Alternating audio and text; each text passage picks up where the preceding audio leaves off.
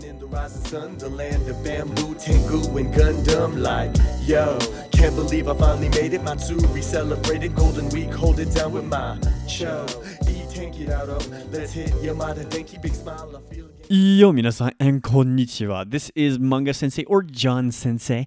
I am here to break down the world's best language and teach it to you one grammar point at a time every single day, 365 days a year, and I do it in 5 minutes or less. Make sure to give us a thumbs up, like us, and share us to your friends and family or anyone that's learning Japanese, and a 5-star review always helps us. Thank you. Just don't give me that 4 stars. I don't need those 4 stars. I need 5s. 5. All those fingers. If you're missing a finger, get an extra one. That does help us a lot. Thank you so much, and let's talk about today's grammar point. Today we're talking about gachi. Gachi is a suffix that follows usually nouns, and it also sometimes will follow verbs in base too. If you're not familiar with the bases, make sure to log on to our website at manga-sensei.com to learn more about that, because I really want to talk about gachi today. So I use gachi quite often in my Japanese. It really indicates a tendency, sometimes usually a habit of doing something. And it's also based upon my opinion of something. So something I'll quite often say is that I'm wasuregachi. My tendency is to forget things. Now the wasureru becomes wasure because it's going into base 2, wasuregachi. I am wasuregachi. I tend to forget things. Usually like where my phone's at, or when my paperwork is due, or where I left something, or the keys, or anything like that. I'm wasuregachi. Now this is going to turn into a noun when you use this. So that's why it's usually connected to nouns or base 2, which acts as a noun as well, a verb that's been turned into a noun. Let me show you some other examples of gachi in a sentence context so that you can use it. Now, when you hear these, majority of these are going to be negative sentences. That's because gachi is rarely used in a positive light.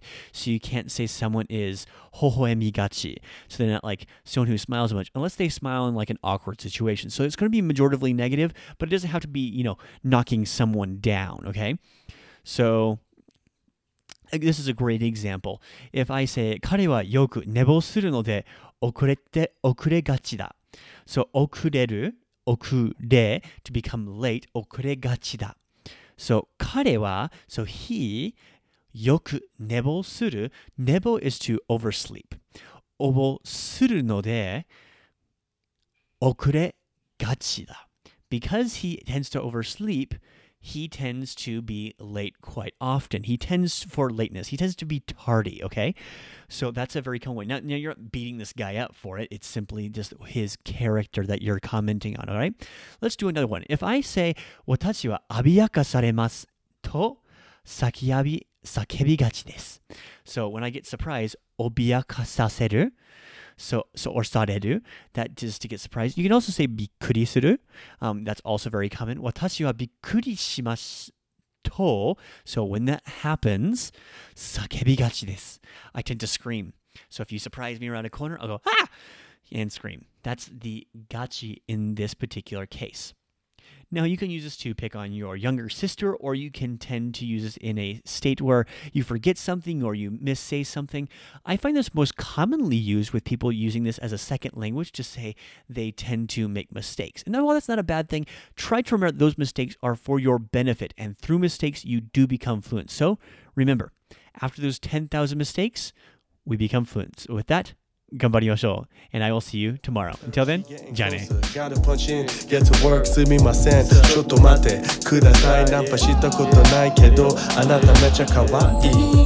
本当に I say facts. うちに